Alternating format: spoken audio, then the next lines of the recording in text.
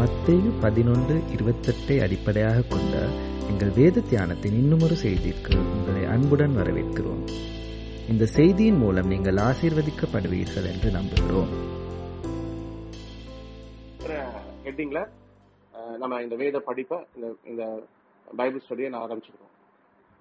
சரியா?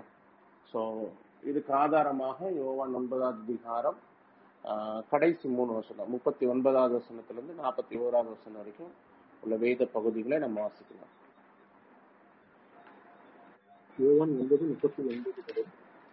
அப்பொழுது இயேசு, காணாதவைகள் காணும்படியாகவும் காண்கிறவர்கள் குருடராகும்படியாகவும் நியாயத்தீர்ப்புக்கு நான் இந்த உலகத்தில் வந்தேன் என்றார். அவருடனே கூட இந்த பரிசேயர்கள் சிலர் இவர்களை கேட்டபொழுது, நாங்களும் குருடரும் என்றார்கள். இயேசு அவர்களை நோக்கி, நீங்கள் குருடராக இருந்தால் உங்களுக்கு பாவம் இராது, நீங்கள் காண்கிறோம் என்று சொல்லுகிறபடியால் உங்கள் பாவம் நிலைநிற்கிறது என்றார். நம்ம இந்த யோவான் 9வது அதிகாரத்துல மூலமா நம்ம என்ன தியானிக்க போகிறோம் அப்படின்னு சொன்னா, இயேசு கிறிஸ்து பாவத்தை மன்னிப்பதற்கு இந்த பூமியிலே வந்தார். ஜனங்களுடைய பாவங்களை மன்னிக்கிறதுக்கு இயேசு கிறிஸ்து இந்த பூமியில வந்தார். சோ அந்த இயேசு கிறிஸ்து நம்மை மீட்பதற்கு வைராக்கிய வாஞ்சை உள்ளவராக இருக்கிறார். இந்த வார்த்தையை நான் எங்க இருந்து பிக் பண்றேன் அப்படின்னு சொன்னா, ஜேம்ஸ் சாப்டர் 4:5, யாக்கோபு 4வது அதிகாரம் 5வது வசனம். நம்மில் வாசமா இருக்கிற ஆவியானவர் நம்மிடத்தில் வைராக்கிய வாஞ்சியாய் இருக்கிறார் என்று வேத வாக்கியம் வீணாய் சொல்லுகிறது என்று நினைக்கிறீர்களா? சோ நம்மில் வாசமாயிருக்கிற ஆவியானவர், சோ அவர் உங்களை விட்டு விலகுவதும் இல்லை கைவிடுவதும் இல்லை அப்படின்னு சொன்ன இயேசு கிறிஸ்து நம்மை ரட்சிப்பதற்கு, நம்மளை விடுதலையாக்குவதற்கு, நம்மை நித்திய ஜீவனுக்கு என்று நடத்துவதற்கு, நமக்கு கரைத்திரை அற்றவர்களாய் பிதாவினுடைய சமூகத்திலே பரிசுத்த கன்னிகளாய் நிறுத்துவதற்கு வைராக்கிய வாஞ்சை உள்ளவராய் இருக்கிறார் என்பதை நீங்கள் அறிந்திருக்கிறீர்களா? சோ அறிந்திருந்தீங்கன்னா உங்களுடைய குருட்டுத்தன்மை, உங்களுடைய அறியாமை, உங்களுடைய அறிந்து கொள்ள முடியாத நிலைமைகள், இவைகள் உங்களை நித்திய ஜீவனுக்கு நீங்கள் சுதந்திரித்துக் கொள்வதற்கு தடையா இருக்க முடியாது. இதுதான் இதனுடைய மெயின் இஷ்யூ. அதாவது இந்த யோவான் 9வது அதிகாரத்தை மையமா வச்சு நம்ம என்ன தியானிக்க போறோம்னா, எபேசியர் 2வது அதிகாரத்துல பவுல் சொன்ன வார்த்தைகளை வேறொரு விதத்துல நம்ம அறிந்து கொள்ள போகிறோம். அதாவது கிருபையினாலே விசுவாசத்தை கொண்டு ரட்சிக்கப்பட்டீர்கள், இது உங்களால் உண்டானது அல்ல, தேவனுடைய ஈவு. சோ நீங்க பாவத்திலிருந்து மீட்கப்படுகிறதா இருக்கலாம், அல்லது உங்களுடைய சூழ்நிலைகளில் உள்ள பிரச்சனைகளிலிருந்து மீட்கப்படுகிறதா இருக்கலாம், அல்லது எந்த விதமான பிரச்சனையா இருந்தாலும் உங்களை மீட்பதற்கு, உங்களை செவ்வையாக்குவதற்கு, உங்களை நடத்துவதற்கு தேவன் வைத்திருக்கிற வழி சத்தியம் ஜீவன் என்று சொல்லி இயேசு கிறிஸ்து சொன்னார்ல, அது எப்படி இருக்கும், அதை எப்படி கண்டுபிடிக்கிறது அப்படின்றத இங்க நம்ம தியானிக்கிறோம். சோ இந்த பகுதியில ரொம்ப முக்கியமான ஒரு விஷயம் என்னன்னா, இந்த யோவான் 9வது அதிகாரத்துல ஒரு சம்பவம் நடக்குது. இது ஒரு சம்பவத்தினுடைய பின் பகுதியை தான் நம்ம இங்க தியானிக்கிறோம். அது என்ன சம்பவம் அப்படின்னு சொன்னா, இவன் குருடனாய் பிறந்தது இவன் செய்த பாவமா, இவருடைய பெற்றோர்கள் செய்த பாவமா அப்படின்னு ஒரு டிஸ்கஷன் சீஷர்களுக்குள்ள போயிட்டு இருக்கு. இன்னைக்கு நிறைய நேரத்துல நமக்கு என்ன பிரச்சனை அப்படின்னு சொன்னா, இந்த பிரச்சனைக்கு என்ன காரணம்? 2வது வசனம். அப்பொழுது அவருடைய சீஷர்கள் அவரை நோக்கி, ரபி, இவன் குருடனாய் பிறந்தது யார் செய்த பாவம்? இவன் செய்த பாவமோ, இவனை பெற்றவர்கள் செய்த பாவமோ என்று கேட்டார்கள். இந்த கேள்வியை நம்ம நிறைய நேரம் கேட்கிறோம். நிறைய நேரத்துல இந்த கேள்வி கேட்பாங்க, அப்ப நான் தப்பா இல்ல அவங்க தப்பா? சோ நம்மளுக்கு என்ன தெரியும் அப்படின்னு சொன்னா, நான் தப்பா அவங்க தப்பா, இதுல யார் தப்புன்னு தெரிஞ்சுக்கணும், இதுதான் நம்ம நினைக்கிறோம். ஆனா இயேசு கிறிஸ்து என்ன சொல்றாரு, நீனும் தப்பு இல்ல அவனும் தப்பு இல்ல. அதுதான் அவர் சொல்றது. அநேக நேரத்துல நம்ம அறிந்து கொள்ள முடியாத ஒரு காரியம் தான். ஒருவேளை அடுத்தவங்க தப்பா இருக்கிறதுனாலதான் இப்படி நடக்கணுமா, நடக்க வேண்டிய அவசியம் இல்லை. உங்களுக்கு வேதத்துல இருந்து நான் நிறைய உதாரணங்களை நான் சொல்ல முடியும். தாவீது சவுலுக்கு ஒரு நல்ல ஊழியக்காரனா இருந்தான். எதற்கு கர்த்தர் தாவீத அங்கிருந்து சவுலுடைய அரண்மனையில இருந்து வெளியே கொண்டாந்தாருன்னா, தாவீதுக்கு அநேக காரியங்களை கற்றுக்கொள்வதற்கு. அதனாலதான் தாவீது சொல்றான், என்னுடைய கரங்களை போருக்கும் என் விரல்களை யுத்தத்துக்கும் படுத்துவிக்கிற கர்த்தர் அப்படின்னு சொல்லி தாவீதால ஏன் சொல்ல முடியுது அப்படின்னு சொன்னா, அவன் வாழ்க்கையில நடந்த சில பிரிவினைகள், சில வழிகள், சில முறைமைகளில தேவன் அவனை நடத்துறார். சோ இன்னைக்கு நிறைய பேர் எல்லா பிரச்சனைக்கும் என் பாவத்தினாலதான் கஷ்டப்படுறேன் அப்படின்னு ஒரு தீர்மானத்துக்குள்ள இருக்கிறோம். நல்லா வச்சுக்கோங்க, உங்களுடைய பாவத்து நிமித்தம் நீங்கள் கஷ்டப்படுகிறீங்க அப்படின்றது தப்பான ஒரு வார்த்தை. பாவம் என்ன செய்யும்னா, உங்களுக்கும் தேவனுக்கும் உள்ள உறவிலே ஒரு தடுப்பு சுவராய் மாறிவிடும். நீங்க பாவம் செய்யும் பொழுது இயேசு கிறிஸ்து உங்க வாழ்க்கையில என்ன செய்து கொண்டிருக்கிறார், அவர் செய்கிற நன்மையான காரியங்களை உணர்ந்து கொள்ள முடியாது.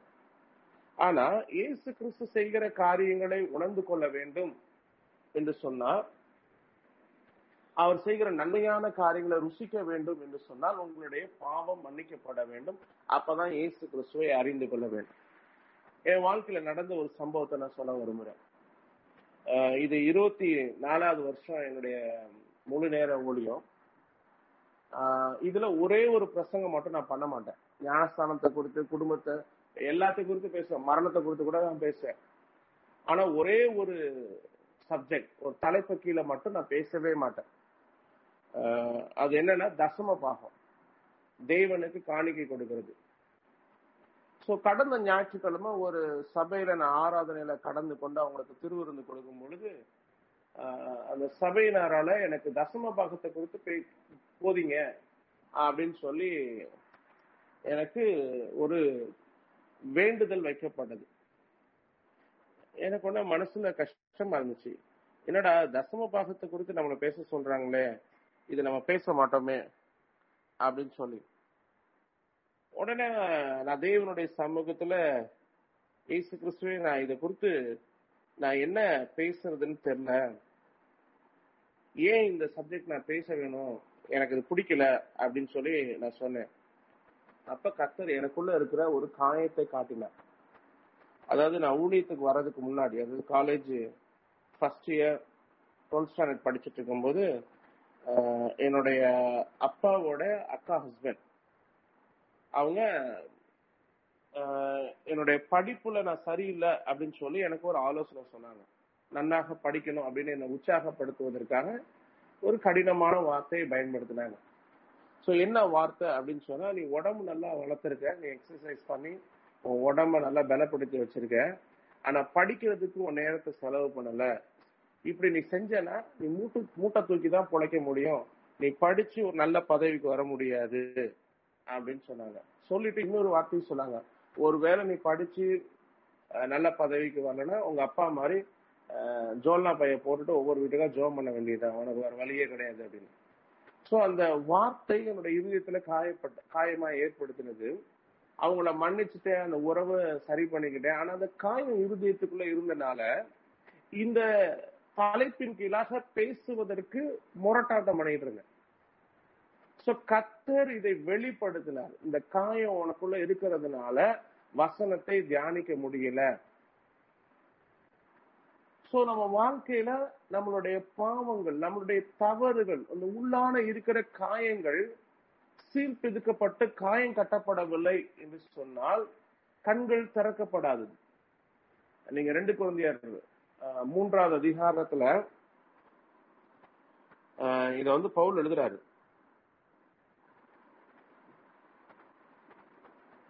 15வது வசனத்துல இருந்து 14வது வசனத்துல இருந்து. அவர்களுடைய மனது கடினப்பட்டது. இந்நாள் வரைக்கும் பழைய ஏற்பாடு வாசிக்கப்படுகையில் அந்த முக்காடு நீங்காமல் இருக்கிறது. அது கிறிஸ்துவினாலே நீக்கப்படுகிறது. மோசையின் ஆகமங்கள் வாசிக்கப்படும் போது இந்நாள் வரைக்கும் முக்காடு அவர்கள் இருதயத்தின் மேல் இருக்கிறதே. அவர்கள் கர்த்தரிடத்தில் மனம் திரும்பும் போது அந்த முக்காடு எடுபட்டு போம். கர்த்தரே ஆவியானவர். கர்த்தருடைய ஆவி எங்கேயோ அங்கே விடுதலையும் உண்டு. நாம் எல்லாரும் திறந்த முகமாய் கர்த்தருடைய மகிமையை கண்ணாடியிலே காண்கிறது போல கண்டு ஆவியாய் இருக்கிற கர்த்தரால் அந்த சாயலாகத்தானே மகிமையின் மேல் மகிமையடைந்து மறுரூபப்படுகிறோம். இங்க மனம் திரும்பும் பொழுது அந்த முக்காடு எடுக்கப்படுகிறது. நிறைய நேரத்துல நம்ம புரிஞ்சுக்க முடியாத ஒரு விஷயம் என்னன்னா, நான் கஷ்டப்படுறது நான் செய்த தவறுகளினாலே அல்ல, நான் மனம் திரும்புவதற்கு ஒப்பு கொடுக்க மனது இல்லாத இருக்கிறதுனால அப்படின்னு சொல்லி இத நான் நிறைய இடத்துல இருந்து நான் சொல்ல முடியும். தன்னுடைய புள்ள தீயிலும் நெருப்புலையும் கஷ்டப்படுகிற அந்த பிள்ளைய இயேசு கிறிஸ்துனுடைய சீஷர்கிட்ட கொண்டாந்தாங்க. இயேசு கிறிஸ்துனுடைய சீஷர்களால ஒண்ணும் செய்ய முடியல. உடனே இயேசு கிறிஸ்துவை பார்த்து உமால ஏதாவது செய்ய முடியும்னா செய்யும் அப்படின்னு சொன்ன உடனே அது வரைக்கும் செய்ய வேண்டும் என்கிற நோக்கத்துல இருந்த அந்த மனிதன் ஒரு வித்தியாசமான ஜெபத்தை ஏறெடுக்கிறார். என்ன ஜெபம் பண்றாருன்னா, ஹெல்ப் மை அன்பிலீஃப், என்னுடைய அவிசுவாசம் நீங்க எனக்கு உதவி செய்யும். கானாவூர் திருமணத்துல இயேசு கிறிஸ்துக்கு குறை இருக்குன்னு அறிவிக்கப்படுது. இயேசு கிறிஸ்து தாயிடத்துல ஸ்திரீயே உனக்கும் எனக்கும் என்ன சம்பந்தம்னு கேட்கிற பதில் சொல்றாரு. ஆனா இயேசு கிறிஸ்துடைய தாயார் ஒரு நல்ல செய்தி சொல்றாங்க, அவர் என்ன சொல்லுகிறாரோ அதன்படி செய்யுங்கள். சோ போன வாரத்துல நம்ம என்ன தியானிச்சோம் அப்படின்னு சொன்னா, நம்ம காரியத்தை அறியாத மூடர்களை போல அறிந்து இருக்கலாம், நம்மளுடைய இருதயம் கடினப்பட்டு இருக்கலாம், நம்மளுடைய சூழ்நிலைகள்ல வழி அறியாதபடி இருக்கலாம். இவைகளுக்கு எல்லாம் காரணம் என்னன்னா நம்மளுடைய பாவம் அல்ல, நீங்க செய்த தவறுகளினாலே நீங்கள் தண்டிக்கப்படல. நல்லா வச்சுக்கோங்க, நீங்க செய்த ஒவ்வொரு தவறுக்கும் நீங்க தண்டிக்கப்பட்டீங்கன்னா தேவனுடைய சமூகத்துல ஒரு நாள் கூட நீங்க உண்மையா உயிரோட இருக்க முடியாது. ஆனா ஏன் நம்ம கஷ்டப்படுறோம் அப்படின்னு சொன்னா, தேவனுடைய சமூகத்திலே நம்மை அர்ப்பணிக்கவில்லை. இன்னைக்கு பரிசுத்தம் அப்படின்னா என்ன அப்படின்றது தெரிய மாட்டேன். நான் சின்ன வயசுல எங்க ஸ்கூல்ல ஒரு கிணறு இருக்கும். நீச்சல் பழகணும் அப்படின்னு சொன்னா அந்த கிணத்துல குதிச்சிருவோம். நீச்சல் தெரியுதா தெரியலையான்னு இல்ல, எங்க கூட இருக்கிற பெரியவங்க நீச்சல் தெரிஞ்சவங்கன்னா கத்துக்கணுமா குதிடா அப்படின்னுவாங்க. சோ யாரெல்லாம் தைரியம் குதிக்கிறாங்களோ எப்படியா தத்தக்க பத்தக்குன்னு கத்துக்குவோம். சோ இப்படிதான் நான் நீச்சல் கத்துக்கிட்டேன். ஆனா நீச்சல் கத்துக்கிட்டதுக்கு அப்புறம் அதை நான் அனுதினமும் அதை பிராக்டிஸ் பண்ணல. அதுக்கப்புறம் அந்த பழக்கத்திலேயே இல்லை. என்னுடைய பழக்க வழக்கங்கள், என்னுடைய ஊழியத்தின் சூழ்நிலைகள், குடும்ப சூழ்நிலை நிமித்தம் அந்த கிணத்துக்கும் போல அந்த தண்ணி பக்கம் போகிறதும் இல்லை. திடீர்னு ஒரு நாள் தண்ணிக்குள்ள போனா உடம்பு மிதக்க மாட்டேங்குது, தண்ணிக்குள்ள போகுது. சோ அப்ப எனக்கு ஒரு சிந்தனை, ஏன் இது நடக்குது அப்படின்னு சொல்லி இதை என்னுடைய ஆவிக்குரிய வாழ்க்கையில ஒப்பிட்டு பார்த்தேன். அநேக நேரத்துல நம்ம ஜெபிக்கிறோம், முயற்சி செய்யறோம், ஆனா செய்ய முடியலையே அப்படின்னு சொல்லி அப்பதான் கர்த்தர் ஒரு முக்கியமான ஒரு காரியத்தை கற்றுக் கொடுத்தார். சங்கீதம் 73ல சங்கீதக்காரர் சொல்றாரு, நாள்தோறும் காலை தோறும் அப்படின்னு சொல்லி ஒரு முக்கியமான ஒரு தேவனுக்கு பயந்து நடக்கிற ஒரு மனிதர்களுக்கும் உள்ள ஒரு பழக்கத்தை சொல்றாரு. இஃப் ஐ எம் ரைட், அது 16வது வசனமா இருக்கணும். 14. நாள்தோறும் நான் வாதிக்கப்பட்டும் காலை தோறும் தண்டிக்கப்பட்டும் இருக்கிறேன். சோ இங்க இயேசு கிறிஸ்துவை டெய்லி சந்திக்கிறதுனால, டெய்லி அவரோட ஆராதிக்கிறதுனால அவரோட உறவு வைக்கிறதுனால என்ன நடக்கும் அப்படின்னு சொல்லி இங்க சொல்லியிருக்காரு. என்ன நடக்கும் அப்படின்னு சொன்னா, நம்மளை தண்டிக்கிறாரு, சிக்ஷிக்கிறாரு. சோ ஒரு மனுஷனை எவ்வளவு தூரம் தண்டிக்கிறாரோ, எவ்வளவு தூரம் சிக்ஷிக்கிறாரோ, எவ்வளவு தூரம் அவன் காலைதோறும் அவன் செயல்கள் சரியாக்கப்படுகிறதோ அதுதான் அவனுக்கு ஆசீர்வாதம். 2019 டிசம்பர்ல கர்த்தர் எனக்கு ஒரு பாவத்தை வெளிப்படுத்தினார். நீ சாப்பிடுற சாப்பாட்டுனால என்னை நீ துக்கப்படுத்த முடியாது அப்படின்னு சொல்லி. சோ இயேசு கிறிஸ்துவை என்னுடைய சாப்பிடுகிற சாப்பாட்டினால பிரியப்படுத்த வேண்டும் என்கிற தீர்மானத்தை நான் எடுத்த பொழுது என் சரீரத்தில் இருக்கிற வியாதி குணமடைஞ்சது. சோ அப்படின்னா என்ன அப்படின்னா, இன்னைக்கு வருத்தம் பாரம் அப்படின்றது என்ன அப்படின்னு சொன்னா, நான் என்னுடைய வாழ்க்கையில சந்திக்கிற பிரச்சனைகளினாலே, போராட்டங்களினாலே, நான் சந்திக்கிற ஒவ்வொரு வேதனையான காரியங்களினால நான் இன்னைக்கு வருத்தம் பாரத்தை சுமந்துட்டு இருக்கேன். சோ எப்ப நான் மனம் திரும்புறதுக்கு ஒப்பு கொடுக்கிறனோ, எப்ப நான் மனம் திரும்புவதற்கு தேவனுக்கு நேராக தேவனை கொண்டு தேவனை பலத்தினாலே எல்லாவற்றையும் செய்வதற்கு என்னை ஒப்பு கொடுக்கிறனோ, அப்பொழுது என்னுடைய வருத்தம் மாறிடும். சோ இந்த செய்தியை மறந்துட்டு நம்ம என்ன செய்யறோம், நான் இந்த பிரச்சனையை சந்திக்கிறேன், இந்த போராட்டத்தை செய்யறேன், இந்த தவறு செய்து அதனால தண்டிக்கிறேன். உங்களுக்கு அடிக்கடி இந்த புல்லட்டோடைய கதையை நான் சாட்சியை நான் சொல்லியிருக்கேன். நான் காலேஜ் படிக்கும் போது எனக்கு ஃபர்ஸ்ட் பைக் எங்க வீட்டுல வாங்கி தரணும்னு சொன்னப்ப நான் கேட்டதே புல்லட் தான் கேட்டேன். அப்ப எங்க அப்பா சொன்னாங்க, அதை தவிர நீ என்ன வேணா கார் பேரும் வாங்கி தரேன், ஆனா புல்லட் மட்டும் வாங்கி தர மாட்டேன். எனக்கு எங்க அப்பா மேல ரொம்ப கோபம்.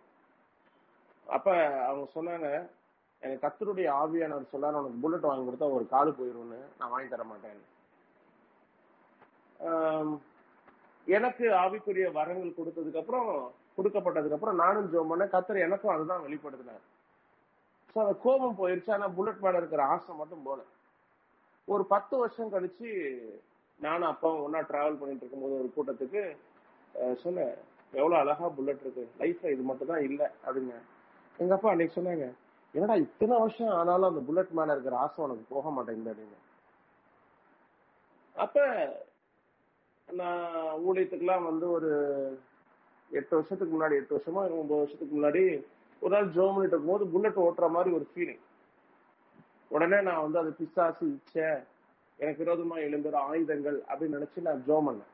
அப்பதான் கர்த்தர் சொன்னாரு, நீ புல்லட் ஓட்ட முடியாதுன்னு அன்னைக்கு நான் சொன்னதுக்கு காரணம் உன்னுடைய இருதயம் எனக்கு நேரா திருப்பல. இன்னைக்கு நிறைய நேரத்துல புரிஞ்சுக்க முடியாத விஷயம் ஏன்னா, இயேசு கிறிஸ்து யார், அவருடைய வழி என்ன, அவருடைய சத்தியம் என்ன அப்படின்றத புரிஞ்சுக்க முடியல. அவர் சொல்றாரு, நான் உலகத்தை ஆக்கினைக்குள்ளாக தீர்க்க நான் வரல, நான் ஒருவனையும். யோவான் 3:16 நம்ம அதை பாக்குறோம். யாக்கோபு 1ஆம் அதிகாரம் 12வது வசனத்துல, அவர் ஒருவரையும் சோதிக்கிற தேவன் அல்ல, நம்மளை கஷ்டப்படுத்தி சந்தோஷப்படுகிற தேவன் அல்ல. அப்ப நம்ம ஏன் கஷ்டப்படுறோம் அப்படின்றது நல்லா புரிஞ்சுக்குங்க. நீங்கள் மனம் திரும்ப ஒப்பு கொடுத்ததுனால. ஒருவேளை நீங்க மனம் திரும்ப ஒப்பு கொடுத்தீங்கன்னா அவருடைய தன்மை என்னன்னு நல்லா புரிஞ்சுக்குங்க. உன்னை தொடுகிறவன் என் கண்மணியை தொடுகிறான், உனக்கு முன்னாடி சென்று உனக்கு முன்பாக சென்று, I will go before you and mend the crooked things. நான் உனக்கு முன்பாக சென்று கோணலானவைகளை செவ்வையாக்குவேன், உனக்கு விரோதமாய் எழும்புகிற ஆயுதங்கள் வாய்க்காதே போகும் அப்படின்னு சொல்லி நம்மளை ப்ரொடெக்ட் பண்ணி, ப்ரிசர்வ் பண்ணி, நம்மளை பாதுகாத்து, நம்மளை ஆதரித்து நடத்துகிற அநேக வாக்கு தத்தங்களை அவர் சொல்லியிருக்கார். இது நல்லா புரிஞ்சுக்குங்க.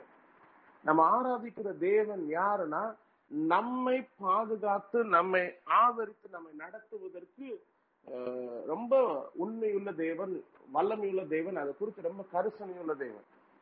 நான் இந்த யோவான் 9வது அதிகாரத்தை நான் வாசிக்கும் போது எனக்கு இன்ட்ரெஸ்டிங்கான ஒரு பாயிண்ட் இதுல எனக்கு என் கண்ணுல பட்டுச்சு.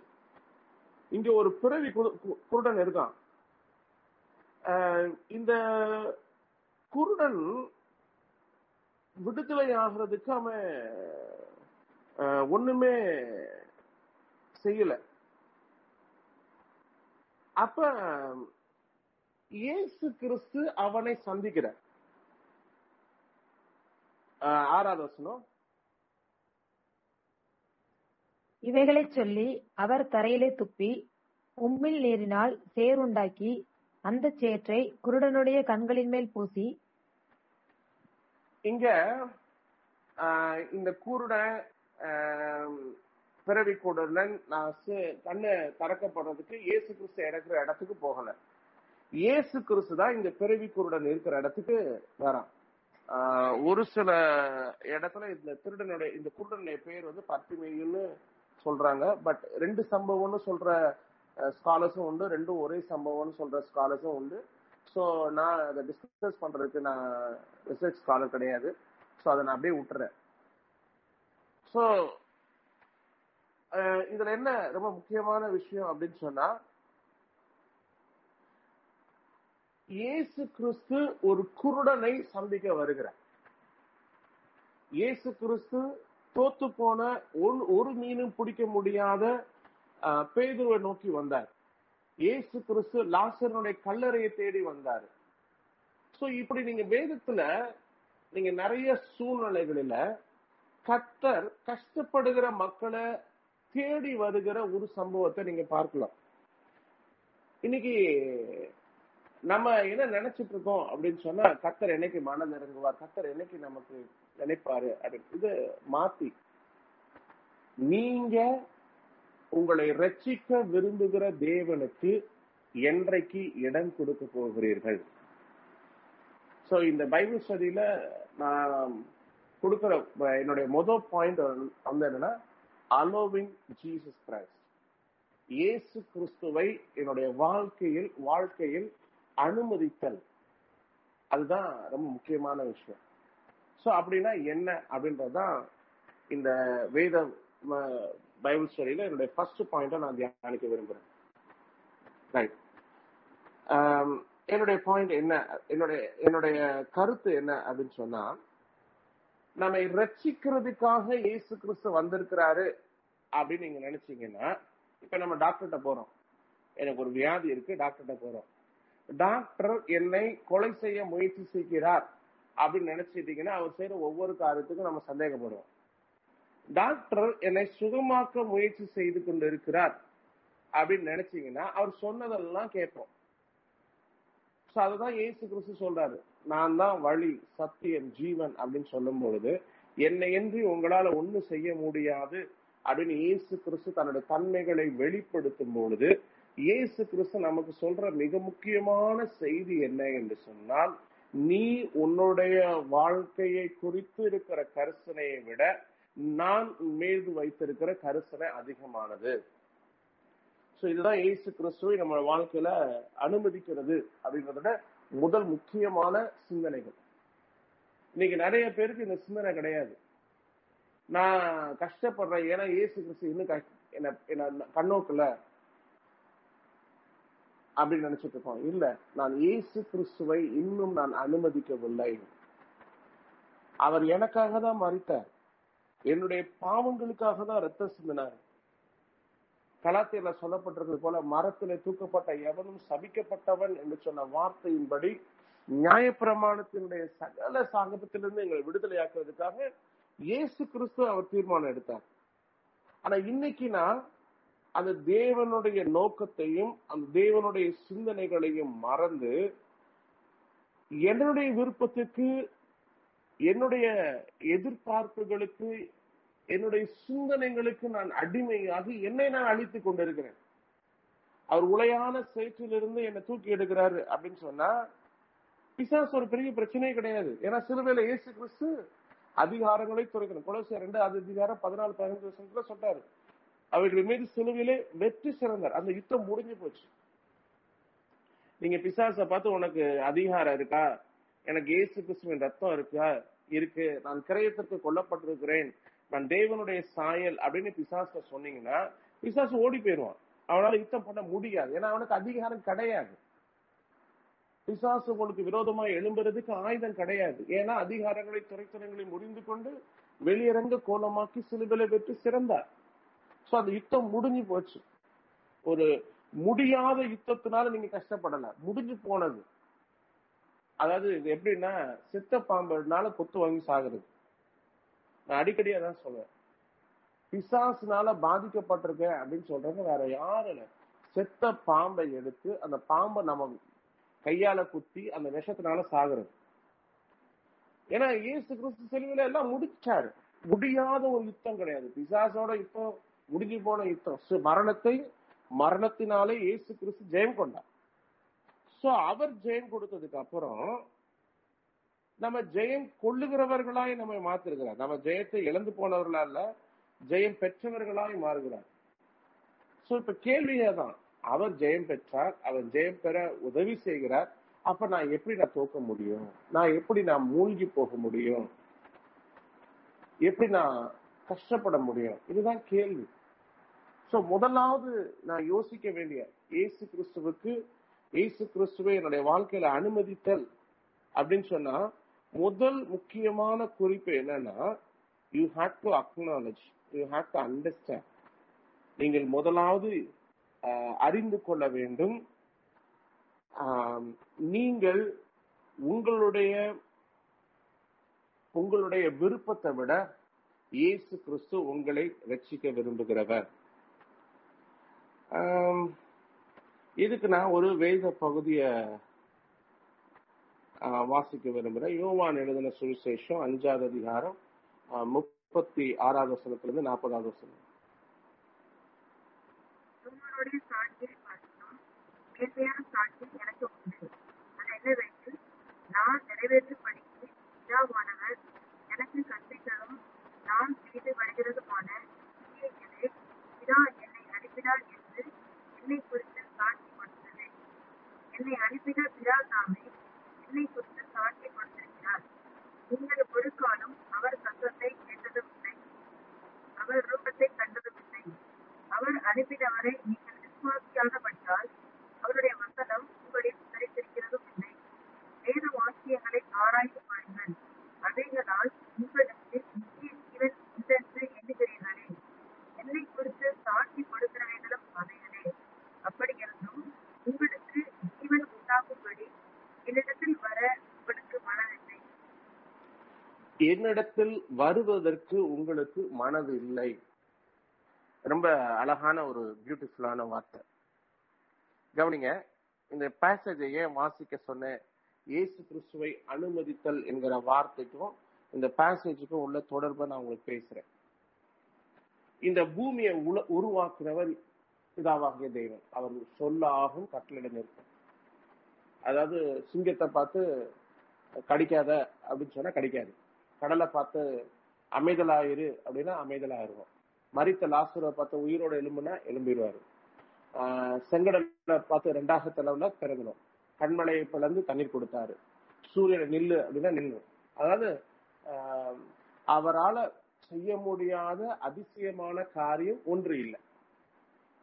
அதாவது நீங்க சந்திக்கிற எந்த பிரச்சனையும் உங்களை உண்டாக்கின தாயின் கருவிலே என் கண்கள் கண்டது என்று சொன்ன தேவனுடைய வல்லமையை விட பெரிதான ஒரு பிரச்சனையை நீங்க சந்திக்கிறீங்க. அதாவது எனக்கு பயங்கர பிரச்சனை அப்படின்னாங்க. அப்படி பயங்கர பிரச்சனையே கிடையாது. நான் அடிக்கடி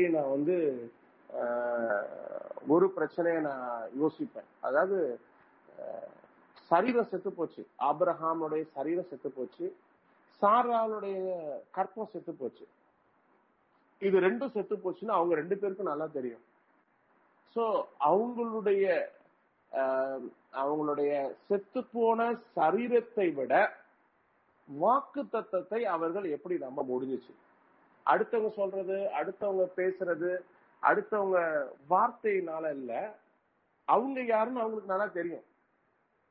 சோ அதை மீறி எப்படி அவங்களால வாக்கு தத்தம் பண்ணுது, அதுதான் பெரிய ஆசீர்வாதம் நான் நினைக்கிறேன். இன்னைக்கு நிறைய விஷயம் எனக்கு தெரியும். நான் இந்த பைபிள் ஸ்டடி தொடங்கும் போது மத்தேயு 11வது அதிகாரத்தை வச்சு ஒரு விஷயம் சொன்னேன். ரீசனிங், நாலேஜ், இதெல்லாம் சத்தியத்தை அறிந்து கொள்வதற்கு உங்களுக்கு உதவி செய்யாது. அறிவு,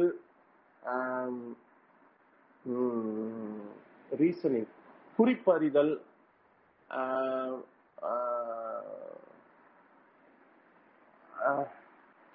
காணப்படுகிறவைகளை பார்க்கிறது, இவைகளெல்லாம் உங்களுக்கு பிதாவின் சித்தத்தை அறிந்து கொள்ள உங்களுக்கு உதவி செய்யாது அப்படின்னு சொல்லி அந்த குறிப்பை தான் இப்ப நான் பேசுறேன். சோ இன்னைக்கு நிறைய நேரத்துல நம்மளுடைய பிரச்சனைகள், நம்மளுடைய போராட்டங்களை அறிந்து கொள்வதற்கு சரியான மனநிலைமை இல்லை, நமக்கு சரியான அறிவு இல்லை, சரியான சிந்தனை இல்லை. அதனாலதான் நம்ம பிரச்சனையில பண்றோம். கிரானிக்கல்ஸ் 2 நாளாகமத்துல 7வது அதிகாரத்துல கர்த்தர் ஒரு அழகான ஒரு பாயிண்ட் சொன்னாரு. என் ஜனங்கள் 2 தவறான காரியங்களும் செய்தாரு. ஒண்ணு, ஜீவ தண்ணீர் ஊற்றாக்கி எண்ணெய் விட்டுட்டாங்க, தண்ணீர் நிற்காத வெடிப்புள்ள தொட்டிகளை தங்களுக்குன்னு தெரிந்து கொண்டாங்க. 2 மிக முக்கியமான பிரச்சனை. என்னன்னா, உருவாக்கின தேவன் வானத்தையும் பூமியும் உருவாக்கினவர், அவருடைய வார்த்தைகளை கேட்காம போயிட்டாங்க. சோ நான் இத ரோமர் 2வது அதிகாரம் 5வது வசனத்துல ஐ திங்க் போன வாரத்துல நான் இந்த வேர்டை மென்ஷன் பண்ணி எக்ஸ்பிளைன் பண்ணேன். ரோமர் 2:5.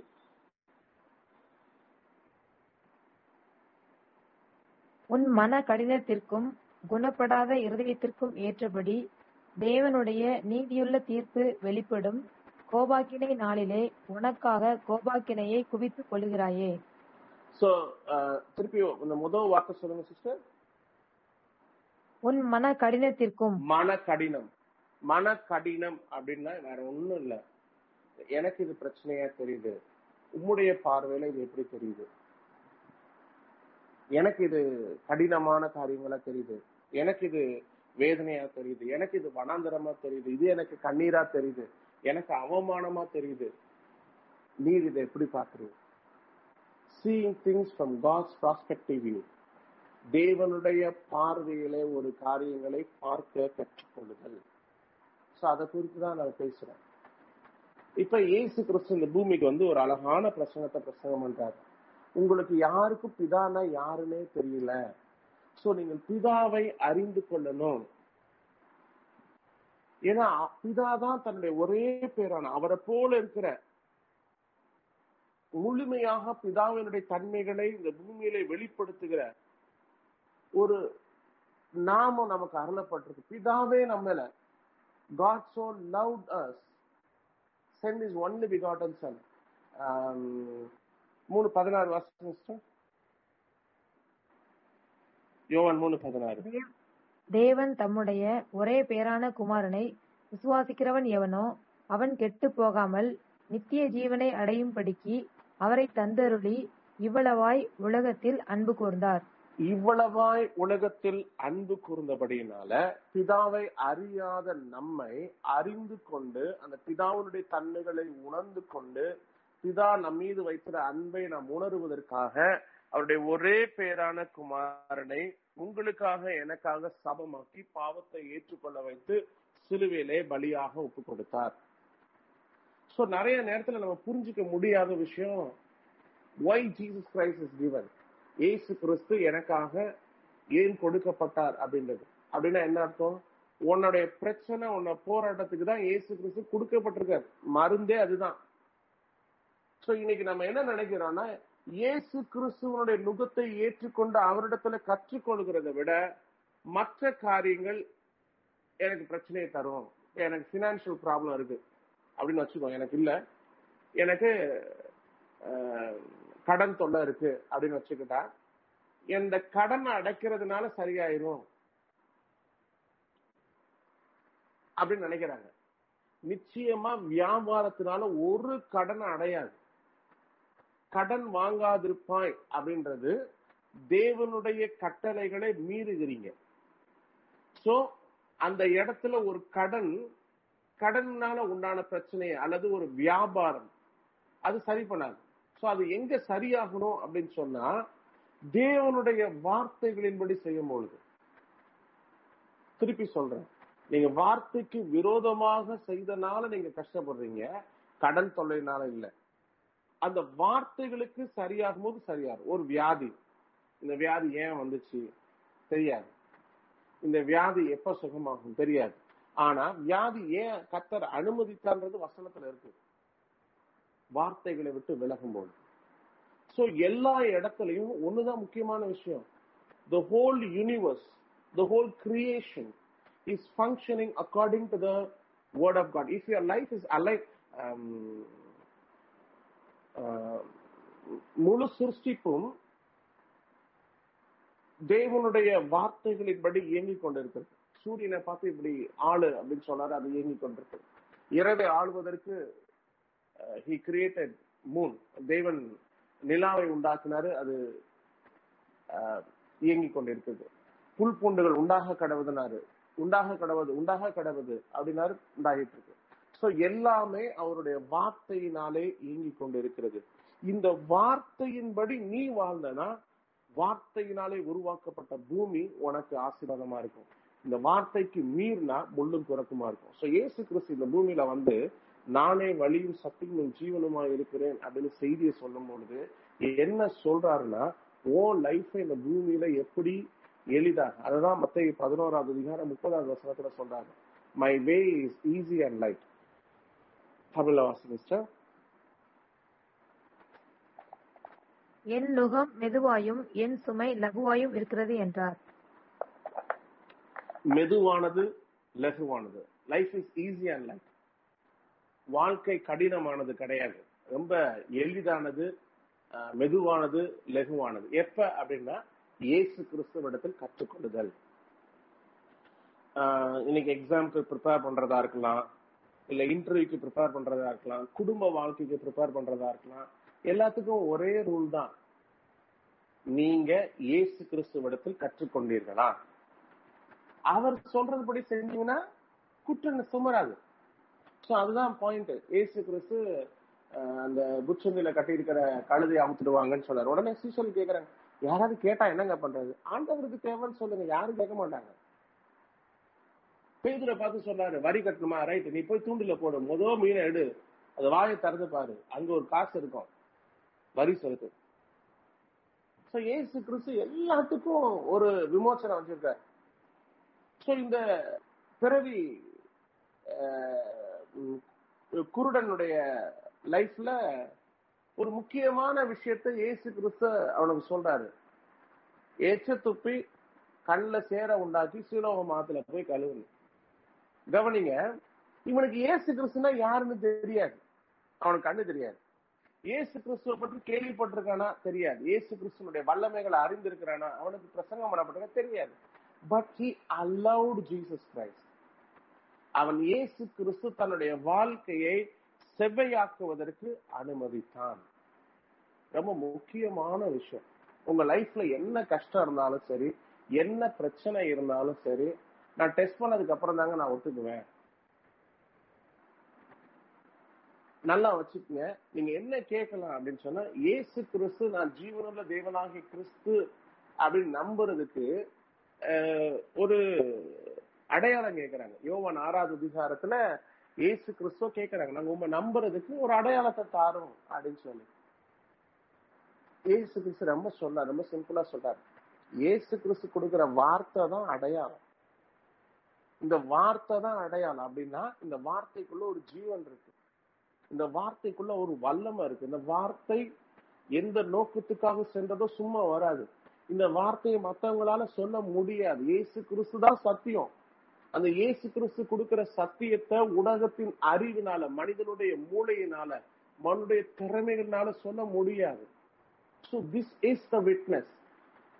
அவருடைய ஆலோசனை, அவருடைய வல்லமை, அவருடைய மகத்துவம், அவருடைய இரக்கங்கள், அவருடைய அன்பு, அதுதான் அடையாளம். என்கிட்ட நிறைய பேர் கேட்கிற ஒரு கேள்வி என்னன்னா, பிரதர் நீங்க ரொம்ப கஷ்டமான பாதையில நடந்துறீங்க. இல்ல, நான் கஷ்டமான பாதையில நடக்கல. இந்த கஷ்டத்தின் மூலமாய் நான் இயேசு கிறிஸ்துவை நான் அறிந்து கொண்டேன். நான் இயேசு கிறிஸ்துவை கேட்டேன். ஒரு நாள் நல்ல போதையில எங்க சர்ச்சோட ஆல்டருக்கு போய், if you are Christ come and fight with me, let's have 1-to-1. நீ உண்மையான தேவனா இருந்தா நீ இருக்கிற இடத்துல இருந்து இறங்கி வரணும், ஒத்தை கொத்த நின்று பார்ப்போம் அப்படின்னு. So that's the answer I'm having. இந்த பிரச்சனைகளில் எல்லாம், என்னுடைய வனாந்தரம், என்னுடைய நெருக்கம், என்னுடைய கொந்தளித்து எழுப்புகிற அலைகள், இதுல எல்லாத்துலயும் அவர் ஒரே ஒரு பாயிண்ட் தான் சொல்றாரு, என்னுடைய கோலும் தடியும் உன்னை தேற்றும். I died for you, I have so much love for you. உன்னுடைய வாழ்க்கையை குறித்து நான் ரொம்ப கரிசனை உள்ள தேவன். I am loving you so much. உன்னை நான் ரொம்ப நேசிக்கிறேன். நீ உன் வாழ்க்கைய அழிக்காத, தயவு செய்து உன் வாழ்க்கைய சரியாறதுக்கு. அது சங்கீதக்காரன் அது அதிகமா அழகா சொல்றான். சங்கீதம் 16 அதிகாரம் 8வது வசனத்துல, I have kept the Lord at my right side. கர்த்தரை எப்பொழுதும் எனக்கு முன்பாக வைத்திருக்கிறேன். அவர் என் வலது பாதத்தில் இருக்கிறபடியால் நான் அசைக்கப்படுவதில்லை. நான் எப்பொழுதும் முன்பாக வைத்திருக்கிறேன், வலது பரிசத்தில் இருக்கிறபடினால நான் அசைக்கப்படுவதில்லை. நீ அசைக்கப்பட மாட்டேன். எப்பன்னா இயேசு கிறிஸ்துவை உனக்கு முன்பாக வைத்துக் கொள்ளுது. அதாவது இயேசு கிறிஸ்துவை முன்னாடி வச்சுக்கிறது அப்படின்னு சொன்னா, இயேசு கிறிஸ்து எப்படி ஒரு காரியத்தை செய்தாரோ அதன்படி காரியத்தை செய்வதற்கு நம்மை அனுமதித்து, இயேசு கிறிஸ்துவுக்கு பிரியமானபடி, இயேசு கிறிஸ்துவுக்கு ஏற்றபடி அப்படின்னா, ஏன்னா இயேசு கிறிஸ்துவுக்கு நம்மை அடிமைகளாக ஒப்பு கொடுதல். அதாவது இன்னைக்கு இயேசு கிறிஸ்து அப்படின்ற வேர்டே தப்பு. மார்க்கோ இது வந்து ரொம்ப அழகா பிரசங்கம் பண்ணாரு. ஜீசஸ் த கிரைஸ்ட் அப்படிதான் சொல்லணும். ஆனா கொல்லக்கையில சொல்லி சொல்லி என்ன ஆயிடுச்சுன்னா, ஜீசஸ் கிரைஸ்ட் ஜீசஸ் கிரைஸ்ட் சொல்லி பழகிட்டோம். இயேசுவை கிறிஸ்து அப்படின்னு. அப்படின்னா என்ன அர்த்தம் அப்படின்னா, இவர் சொல்றதை தவிர வேற எந்த வார்த்தையும் வேலை செய்யாது. There are not two ideas. There is only one way. That is the way of Jesus Christ. இந்த உலகத்துல எந்த பிரச்சனைக்கும் இரண்டு விதமான சொல்யூஷன், இரண்டு விதமான தீர்வு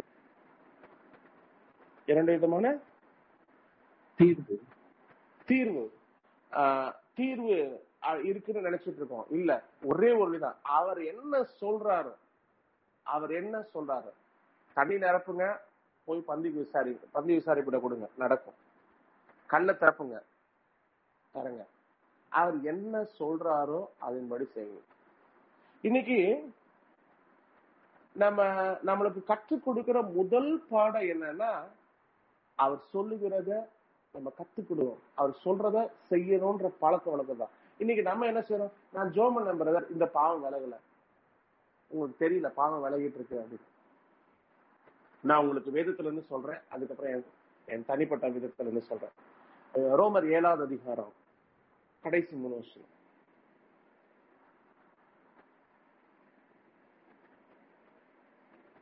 ஆகிலும் என் மனதின் பிரமாணத்துக்கு விரோதமாய் போராடுகிற வேறொரு பிரமாணத்தை என் அவயவங்களில் இருக்க காண்கிறேன். அது என் அவயவங்களில் உண்டாயிருக்கிற பாவ பிரமாணத்துக்கு என்னை சிறையாக்கி கொள்ளுகிறது. நிர்பந்தமான மனுஷன் நான். இந்த மரண சரீரத்தினின்று யார் என்னை விடுதலையாக்குவார்? நம்முடைய கர்த்தராகிய இயேசு கிறிஸ்து மூலமாய் தேவனை ஸ்தோத்திரிக்கிறேன். ஆதலால் நானே என் மனதினாலே தேவனுடைய நியாய பிரமாணத்துக்கும் மாம்சத்தினாலேயோ பாவ பிரமாணத்துக்கும் ஊழியம் செய்கிறேன். இங்க அழகா பவுல் சொல்றான், நான் விரும்புறதுக்கு மாறா செய்யறேன். நான் விரும்புறபடி செய்ய முடியல.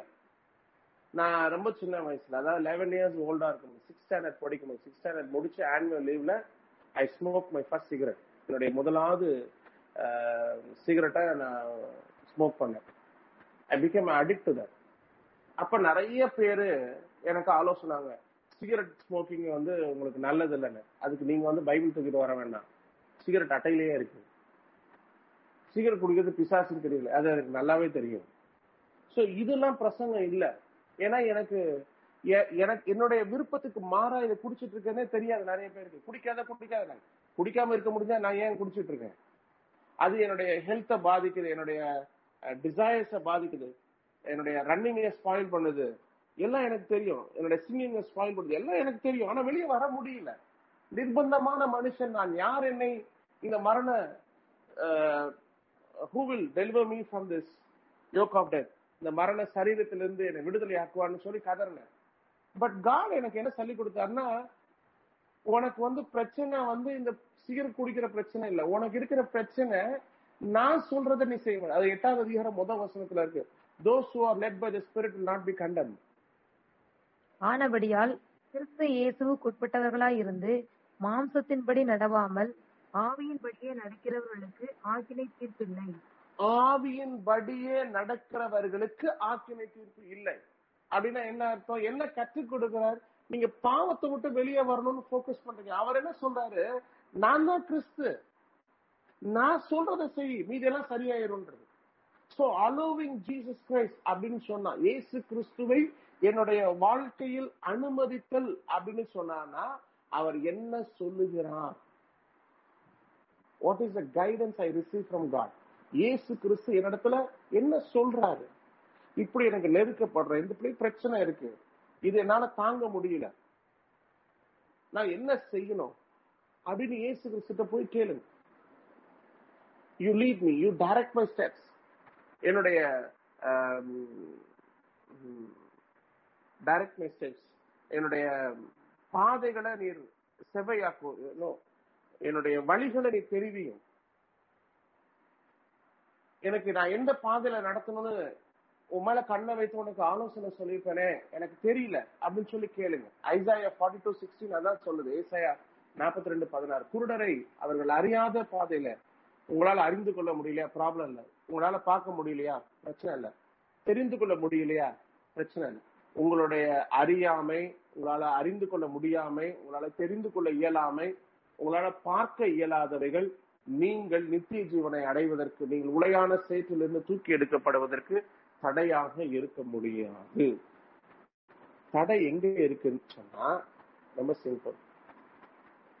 40வது வசனம் 5:40 யோவான் 5:40 அப்படி இருந்தும் உங்களுக்கு ஜீவன் உண்டாகும்படி என்னிடத்தில் வர உங்களுக்கு மனதில்லை. அங்கதான் மேடம். நீங்க இயேசு கிறிஸ்துவிடத்துல வருவதற்கு மனசா இருக்கீங்களா? உங்க பிரச்சனை சால்வ் ஆனா போதும்னு நினைக்கிறீங்களா? அதான் இன்னைக்கு இந்த சாயந்தர நேரத்துல உங்களுக்கு முன்னாடி நான் வைக்கிற சேலஞ்ச். உங்களுக்கு கொடுக்கப்படுகிற அழைப்பு என்னன்னா, உங்க பிரச்சனை சால்வ் ஆனா, உங்களுக்கு நீங்க எந்த பிரச்சனை இல்லை, ஒரு கண்ணீரின் பள்ளத்தாக்குல நடக்கலாம், வனாந்தரத்துல நடக்கலாம், முட்கள் உங்களை நெருக்கி போடலாம். நீங்க எப்படிப்பட்ட நெருக்கமான சூழ்நிலைகளில நீங்க நடக்கிறீங்கன்றது என்னால புரிஞ்சுக்க முடியாது. ஆனா நீங்க இயேசு கிறிஸ்துவிடத்தில் வருவதற்கு உங்களை ஒப்பு கொடுத்திருக்கிறீர்களா, அல்லது பிரச்சனை சால்வ் ஆனா நான் சந்தோஷமாயிருவேன் அப்படின்னு நினைக்கிறீங்களா? அலோவிங் ஜீசஸ் கிரைஸ்ட் அப்படின்னு சொன்னா, இயேசு கிறிஸ்துவை அனுமதித்தல் அப்படின்னு சொன்னா, என் மனச இயேசு கிறிஸ்துவிடத்துல போறதுக்கு என் மனசு, நான் திருப்பி சொல்றேன், என்னுடைய செயல்களை குறித்தே நான் பேசல, என்னுடைய மனதை தேவனுக்கு நேராக திருப்புவதற்கு என்னை ஒப்பு கொடுத்தல். எனக்கு இயேசு கிறிஸ்து போதும், அவர் என்னை நடத்தக்கூடிய வல்லமை உள்ளவர். என்னுடைய வனாந்தர வாழ்க்கையோட, என்னுடைய மாறாவின் கசந்த நீரை விட, என்னுடைய சிலுவையை விட, என்னுடைய பாடுகளை விட, என்னுடைய நிந்தைகளை விட, எனக்கு லைஃப்ல என்ன பிரச்சனை இருக்கு, என்னுடைய இயலாமைகளை விட, என்னுடைய தெரிந்து கொள்ள முடியாத நிலைமைகளை விட, என்னுடைய குருட்டாட்டத்தை விட இயேசு கிறிஸ்து வல்லமை உள்ளவர். எனக்கு முக்கியம், நான் இயேசு கிறிஸ்துட்ட போகணும். இயேசு கிறிஸ்துட்ட போனா போதும், என் பிரச்சனை சால்வ் ஆகனாலும் பரவாயில்ல அப்படின்னு அர்ப்பணிக்க முடிஞ்சிச்சுன்னா, நீங்க முதலாவது என்ன செய்றீங்கன்னா, உங்களுடைய ரிலிஜியாசிட்டி, உங்களுடைய மத சம்பந்தப்பட்ட கட்டுகளில் இருந்து விடுதலையாக்கி, அந்த லவ் ஃபார் கிரைஸ்ட், சத்தியத்தின் மீது உள்ள அன்புக்கு நேராக திருப்பப்படுவதற்கு நீங்க செய்யற முதல் காரியம். இயேசு கிறிஸ்துவை அனுமதித்தல் அப்படின்னு சொன்னா, உங்க மனசுல ஒரு சிந்தனை வேணும். என்ன சிந்தனைனா, நான் என்ன நேசிக்கிறத விட என் தேவன் எனக்காக மரித்த இயேசு கிறிஸ்து என் மேல வைராக்கிய வாஞ்சை உள்ளவராய் இருக்கிறார். நான் செய்ய வேண்டியது, என்னை அழிக்கக்கூடிய என்னுடைய விருப்பங்கள், வாஞ்சைகளை விட்டுட்டு அவர் ஆளுகை செய்யறதுக்கு என்னை ஒப்பு கொடுக்கிறேன் என்று சொல்லி நம்ம அர்ப்பணிக்கலாம். கண்களை மூடி தேவனுடைய சமூகத்துல நம்ம அர்ப்பணிக்கலாமா?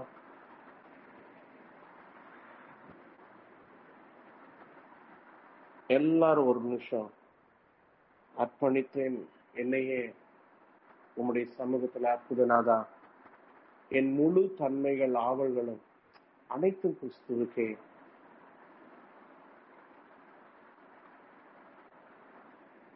தேவனுடைய சமூகத்துல அர்ப்பணித்து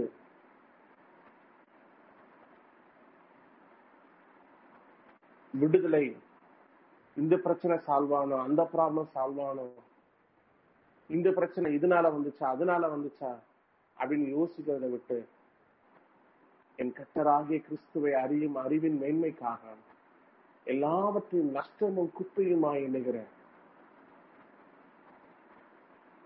The word of God is so precious than the gold and silver. உம்முடைய வார்த்தைகள் அநேகம் ஆயிரம் பொன் வெள்ளியை பார்க்கிறோம். நீர் அருளின வேதம் நலம்.